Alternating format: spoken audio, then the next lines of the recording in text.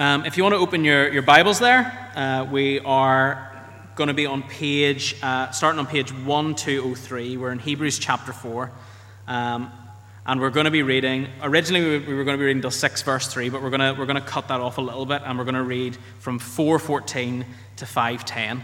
So that starts on page 1203, and it's Hebrews 4, starting at verse 14, and reading to chapter 5, verse 10. This is God's word. Therefore, since we have a great high priest who has gone through the heavens, Jesus, the Son of God, let us hold firmly to the faith we profess. For we do not have a high priest who is unable to sympathize with our weakness, but we have one who has been tempted in every way, just as we are, yet was without sin. Let us then approach the throne of grace with confidence, so that we may receive mercy and find grace to help us in our time of need. Every high priest is selected from among men and is appointed to represent them in matters related to God, to offer gifts and sacrifices for sins. He is able to deal gently with those who are ignorant and are going astray, since he himself is subject to weakness. This is why he has to offer sacrifices for his own sins, as well as for the sins of the people. No one takes this honor upon himself. He must be called by God, just as Aaron was. So Christ also did not take upon himself the glory of becoming a high priest. But God said to him, "You are my son. Today I have become your father." And he says in another place, "You are a priest forever, in the order of Melchizedek." During the days of Jesus' life on earth, he offered up prayers and petitions with loud cries and tears to the one who could save him from death. And he was heard because of his reverent submission. Although he was a son, he learned obedience from what he suffered. And once made perfect, he became the source of eternal salvation for all who obey him, and was designated by God to be a high priest in the order of Melchizedek. Folks, if you have that passage open before you there, Hebrews 5, Hebrews is the kind of book that I think we need to have open. I wouldn't recommend trying to follow what I'm talking about here without having the text open before you. We're not a huge crowd, are we? Yeah? By Kirkpatrick standards. If you're here on a Sunday morning, it's hard to get a seat. Maybe that's one way we should be selling the evening service. It's easier to get a seat here in the evening. Some people like the evening service because it's a little bit quieter. I wonder how you think actually about coming and being part of something that's a little bit smaller. I don't know. I remember as a younger minister, maybe paying more attention to the size of a crowd that there were at things. If it was a big crowd, that was great. And if it was a small crowd, that was not so great. Somewhere along the lines, I just had a sense of the Lord saying, don't worry about it. Sure, two people having a conversation in a coffee shop can be full of the Spirit. Could be 1,000 people in the room and nobody's connecting with the Lord. So I share that with you just in case you are here tonight or have been on other Sunday evenings and you think, wish it was a bit bigger, wish there were more people here. We've enjoyed worshiping God, and we're going to open his word together. So let's do that. Hebrews chapter 5, for the most part. We'll pick up a few verses at the end of chapter 4. It's a beautiful thing to be understood. To have someone in your life who really gets you. I love it if I'm talking maybe to a colleague, maybe an older minister. They listen to what I'm saying or they say something, and somewhere in the conversation I just get that sense that they really understand me, that they get me. And it's one of life's great gifts to have a person like that in our lives, whether it's a dear friend, somebody who's maybe come through enough of life with you to know a bit about your backstory to know what makes you tick and they understand you. Maybe it's a spouse, someone who really gets you, feels the pressures with you, knows how the failures are hurting you.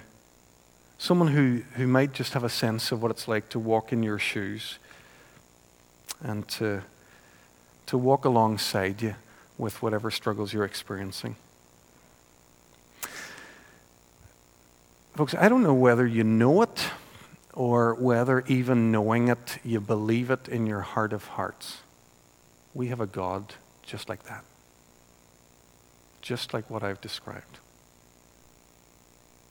This person who gets us, who knows us, who understands our deepest struggles. We're going to see a bit of that here this evening in Hebrews chapter 5. So where have we got to in this letter written to these early Jewish Christians? So far we've learned that they're facing persecution.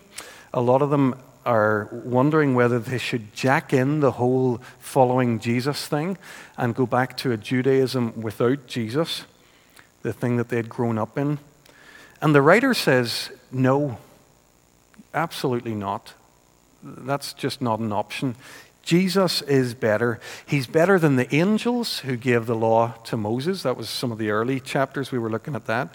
He's greater than Moses, through whom God gave the law finally to the people. Moses, who brought them through the desert to the boundaries of the promised land. A couple of weeks ago, we noticed, just in passing, that he's greater than Joshua, the guy who finally brought them into the promised land, a place where they had some rest after their journey, and for a short time rest from their enemies. Jesus is greater than all of these guys, all these great figures in the history of God's people. You cannot go back to a Judaism without Jesus. There is no plan B. And a couple of weeks ago in chapter 4, we noticed this interesting theme about rest. The whole of chapter 4 seemed to be about entering into God's rest. And the writer's worried that people are going to miss out on God's rest. Their forefathers had missed out on entering God's rest. A whole generation of them didn't make it into the rest that there was in the promised land. And why was that? Because they'd hardened their hearts and hadn't listened to God's word. They hadn't trusted God. And we saw last week, or last time, a couple of weeks ago, that Jesus has invited us into a far greater rest than that. It's not crossing a political boundary. It's not the end of a journey. It's the rest that the whole of the created order is going to have when God restores his shalom, his final, full, and perfect peace to all things. The writer doesn't want us to miss out on the rest that God is preparing for us in Jesus Christ. And there was a background theme, really, in chapter 4. It wasn't very much to the fore, but we did start to notice it, and that was about the Day of Atonement. We noticed that whenever the writer's writing here about the Sabbath rest of the people of God, he was writing about it in a way that made us think of the Day of Atonement. He hints at this idea of atonement in chapter 4, verse 2. We have also had the gospel preached to us. What's he talking about here, if not the great atoning work of Jesus on the cross? And by the time he gets to the end of chapter 4, he's turning his attention from the good news of the atonement and the moment of the atonement to the key player of the atonement, on the Day of Atonement, the high priest. So, broadly, he's saying something like this. Under the Old Covenant, the high priest does the work on the Day of Atonement, so the people of God rest. They take a rest and mark and celebrate in a reverent way the work that's been done on their behalf on the Day of Atonement. And he says now, under the New Covenant, Jesus has been to the cross. He's told us about his work. He says his work is finished. It is finished. And he's entered his rest. And because he has, so can we. So with that in the background, as we move into chapter 5, the author just wants to make very explicit a connection between the person of the high priest in Judaism and Jesus Christ. What do you know about the high priest? I'm just looking to see who's in tonight. I think you guys know something about the high priest. Is there anybody here who wants to make the Jewish high priest their specialist subject on Mastermind? Does anybody know all that there is to know about? No? Shall I take a moment? Very quickly? Okay. So we've talked about the Day of Atonement. This is the chief player in the people of God. And the Day of Atonement is one big day in the year. We talked about this in last time. We're going to quickly come back to it. It's all described for us in Leviticus 16. The high priest stands before all the people. We need to understand this for a second. He stands before them as their representative. Okay? He's bone of their bone. He's flesh of their flesh. He's one of them. But he's going to stand between the people and God. And he's going to be like a mediator. And before he can do that, before he can go into God's presence, he's going to have to clean himself. So he'll wash. He'll get himself ritually pure. And he's doing that again on behalf of the people. When he washes himself, the people are being washed, ready to go and meet with God. And then he puts on special clothes. And we talked about this briefly the last time. He puts on robes and stuff, but the thing we'll focus on is he puts on what they call the breastplate. Big brass plaque over his chest. Has 12 gemstones in it, one representing each of the tribes of Israel. And the idea is that the 12 represents all the people. So he's going to go and meet God with the names of every single person in Israel on his heart. And that's exactly how it's described when the law is given in Exodus 28. Whenever Aaron enters the holy place, he will bear the names of the sons of Israel over his heart on the breastpiece. Okay? So one man's going to go and meet God, but he's doing it for all the people. And then he's going to take an animal, he's going to lay his hands on it. First thing he's going to do is confess his own sins, because this man's not perfect. He needs to say, I'm a sinner, put my sins on this animal. And then he's going to confess the sins of the people.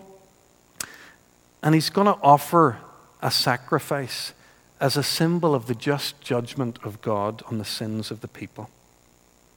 And then the high priest's going to take the blood and he's going to go behind the veil into the most holy place. And that represents the presence of God on earth. And there, he's going to intercede. He's going to talk to God on behalf of the people, praying that God will have mercy on them and forgive them. So that's the backdrop. That's what the writer's referring to in these early verses of chapter 5 when he talks about the high priest.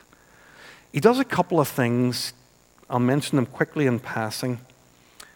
Tells us a couple of things about the high priest beyond what any Jew would have known. Look first of all, verse 2. He tells us that this high priest identifies with us. He gets us.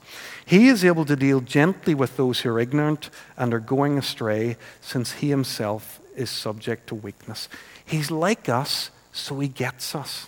Okay? The high priest had to come from among the people. He had to be one of them. He had to represent them. And the second point that the writer stresses in these opening verses is that the high priest is called.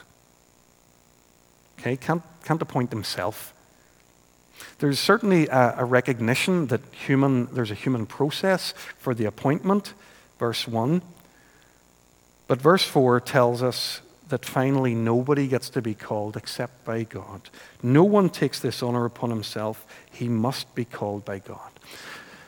So there we are. That's what a high priest is. And this passage this evening is going to be all about saying, there's such a thing as a high priest, but Jesus Christ is the greater.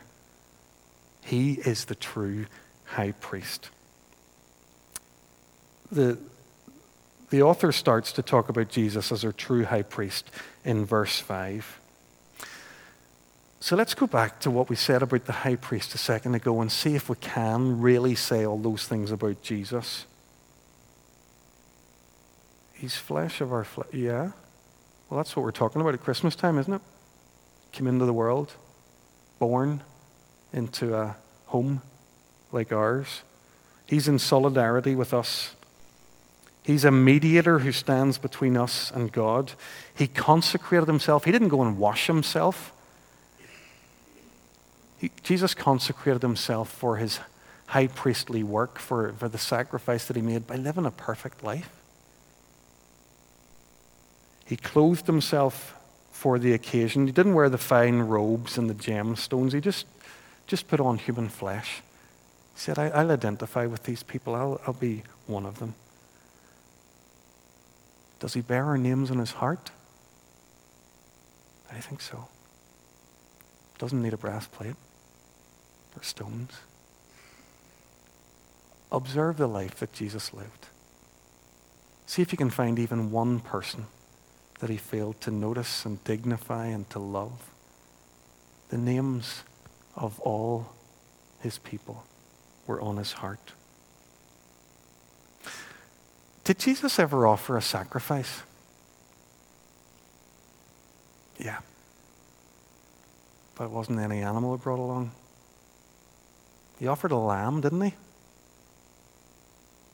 John the Baptist made the connection for us. Look, the Lamb of God.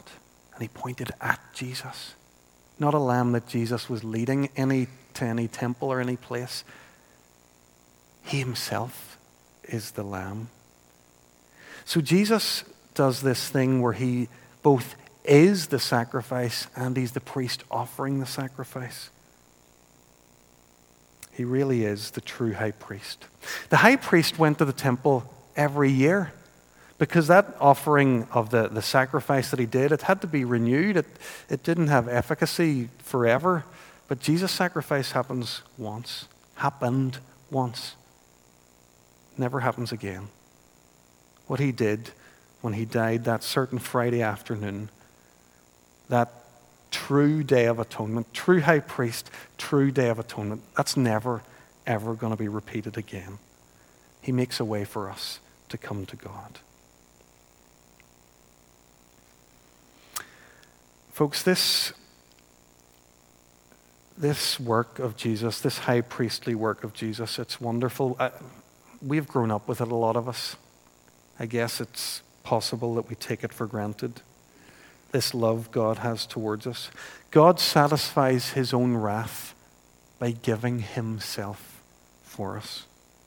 God the Father, though it breaks his heart, you maybe need to be a parent to have any sense of this, to give your child. I don't know how you do that. That's what God the Father does. The Son, Jesus, he says, I'll go. I'll give my life for them. To give your life for somebody else? For people who are nailing you to a cross?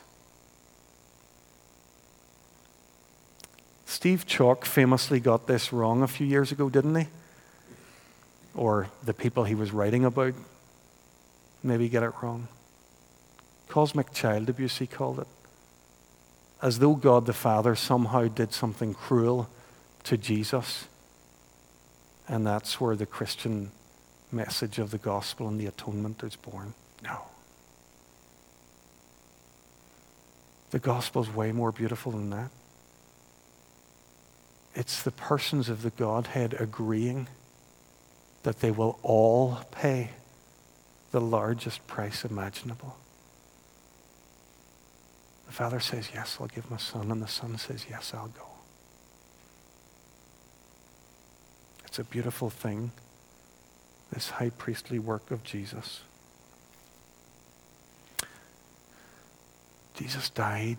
He was the sacrifice. He made the sacrifice and he was the sacrifice. But his Father raised him from the dead and took him to his right hand. And what does he do there? This is where I want us to land this evening. We've had to think about this high priestly work, but I want us to think about why it matters. What good it does me today in 2018 and you. Jesus sits beside the right hand of his Father, interceding for us. That's what the writer to the Hebrews tells us. Chapter 9, verse 24. He entered heaven itself now to appear for us in the Father's presence. So this is the important bit.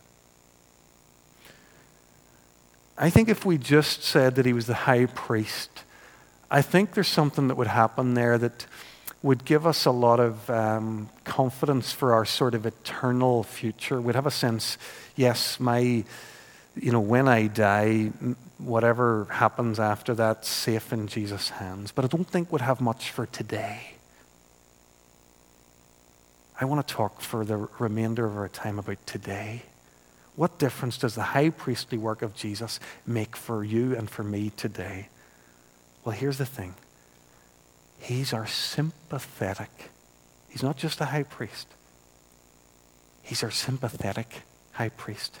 The writer to the Hebrews makes a point in the early verses of the chapter saying that a high priest has to understand his people. He has to, if he's going to represent them, he's going to have to understand them, what their frailties are, their weaknesses are. And then he goes on to say, Jesus does just that for us. Say you decide, right, and people do decide this, why I'm not quite sure. Maybe somebody in the room has. And nobody here has climbed Everest, have they? No, just checking. So many people have nowadays. Say you decide how to climb it, that you want to climb Everest, right? And you look for a guide. The first thing you'd be looking for, I think, is somebody who'd been to the top themselves. Is that right? Do you want to let somebody take you up Everest who hasn't been up? No, I don't think so. So you're looking for somebody who knows the way, somebody who's been to the start, they know the terrain, they know the challenges, somebody who has the know-how and the resources to see you through. Well, that's how the writer to the Hebrews presents Jesus. If you go to those final verses of chapter 4, let your eyes rest there for a second. For we do not have a high priest who's unable to sympathize with our weaknesses, but we have one who's been tempted in every way, just as we are, and yet without sin. Earlier in chapter 2, the writer said that he'd been made like us in every respect. Jesus was tempted like us in every way. Chapter 5, verse 8, the writer says, although he was a son, he learned obedience through what he suffered. Right, folks, I need to come clean here, right? I've heard about this idea that Jesus can sympathize with us when we're tempted. I've heard about this for a good part of my life, okay? It's kind of upbringing I had, these ideas. This idea hasn't come to me this week as I've been studying this passage. I've known about this. And I've always struggled to really understand it. I'm like, how? How can Jesus know the temptations that I feel, and how can he understand me? He might want to. You know when a person says to you, oh, I know how you feel, and you go, no, you don't. You might want to, but you don't. You're not here. You're not in my shoes. I've often felt that way about this bit of Christian doctrine, this idea that Jesus somehow sympathizes with us in our weakness as we face our temptations. How is it possible? Jesus is perfect. Always was. So how can he know what it's like for somebody like me to be given the runaround by Satan and just life's struggles and temptations? It's like asking Bill Gates to empathize with somebody on the dole trying to get through Christmas. How can he understand me? C.S. Lewis has a crack at this question in Mere Christianity. And Lewis makes the point that Jesus isn't simply as well qualified as our neighbor to understand what human temptation feels like. He says he's better qualified. Nobody who ever lived understands the struggle that a human being has with temptation more than Jesus Christ. And here's how he explains it. He says, no man knows how bad he is until he's tried very hard to be good. A silly notion is current that good people don't know what temptation means. This is an obvious lie. Only those who resist temptation know how strong it is.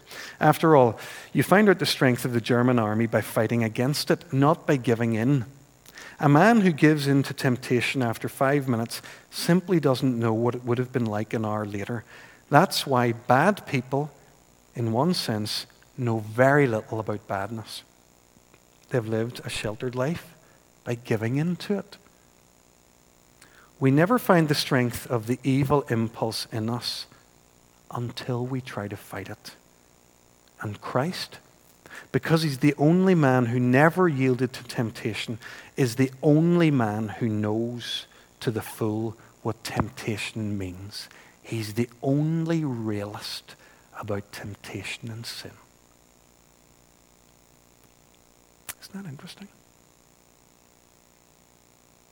Jesus Christ might just, well, he does just know more than anybody else around us of the struggles that we face when we try to live a godly life and resist temptation for him.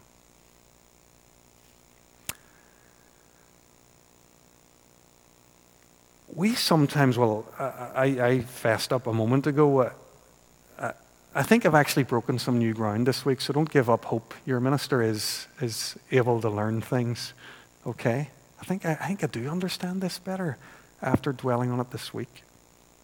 I think I imagined, yeah, of course Jesus got through temptations. He has divine superpowers. That's what helps him. You know, he's different. But then if you reflect on, well, how did Jesus live in face of temptation? What resources did he have to help him get through? So let's think of the temptation narratives, right? What do we know about the temptation narrative, say in Matthew's Gospel? What we know is this. Before he goes into the desert, the thing that happens just before it is that he goes to John, he's baptized, and what happens? The Spirit comes. Do you remember? Spirit comes on him in the form of a dove. So Jesus goes into the desert to face temptation with the Spirit on him. What happens when he's in the desert and he's resisting Satan? How is it he does that? What one, if we're going to say he has a strategy or a method, what is it he does? Satan says stuff to him and he answers back with the Word of God. 3 times he's tempted, 3 times he reaches back into the Old Testament scriptures and he says, it is written.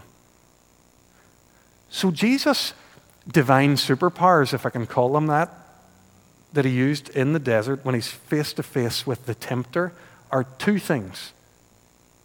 The Word and the Spirit. And what are the resources that primarily we're given if we want to live godly lives and to win through against temptation? What are those resources available to us, if not the Word and the Spirit of God? Folks, we can climb the Everest of our own unique lives. We can climb them with Jesus, with him going before us and guiding us. He is equipping us for that uphill journey, and he is able to sympathize for us in every challenge we face. We're not alone. I love how Rankin Wilburn, the author, puts it. He knows our frame because he assumed it. He knows we're dust because he became it. And now dust sits on the throne of the universe. Our Savior's not an idea. He's a real person, able to sympathize with real people. End quote. I've given us a slightly different language for this evening. I've said we have a God who gets us. He gets us.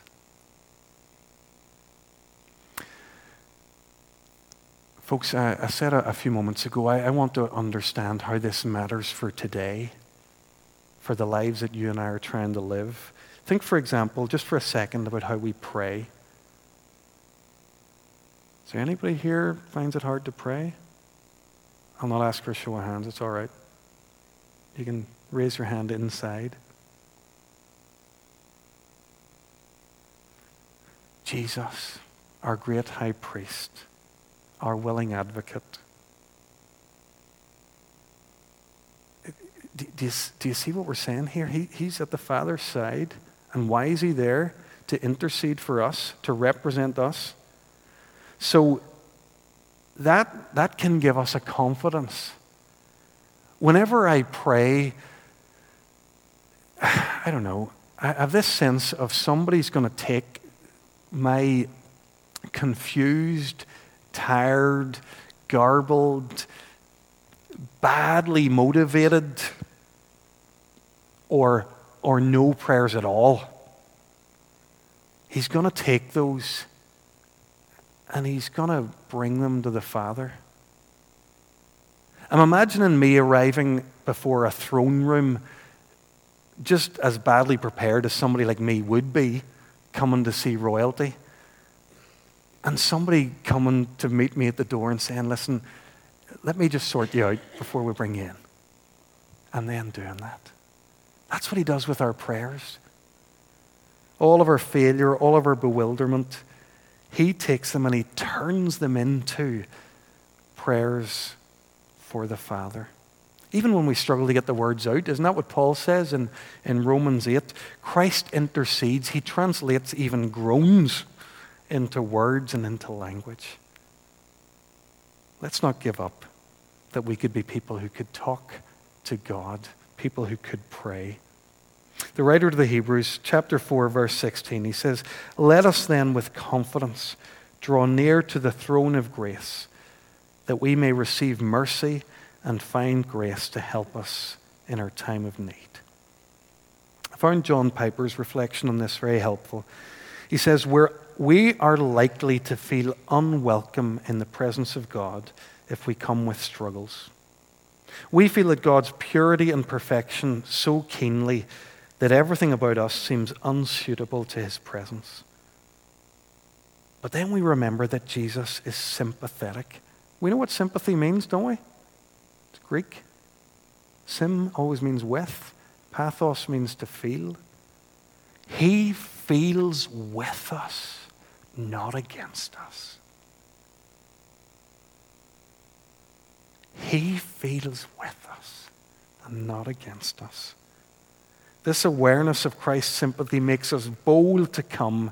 He knows our cry, he's tasted our struggle, and he bids us to come in confidence when we feel our need. Folks, we have a great high priest. He made the sacrifice for us, and he was the sacrifice for us.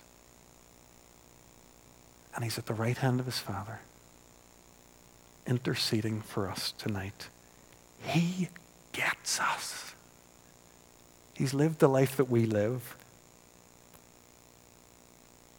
And this is the bit we need to be careful of, I think, at Christmas time in the Advent season. One of the metaphors I love is the idea of the incarnation that Peterson gives it in John 1, that Christ moved into the neighborhood. He did move into the neighborhood. He became flesh, and flesh of our flesh, bone of our bone. He became one of us. But I think it's wrong to imagine that he somehow disappeared. By his Spirit, he's still in the neighborhood.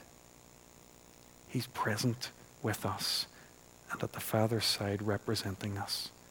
He gets us. So don't stay away. Come. Come to Jesus and to his Father. Let's do that just now as we pray.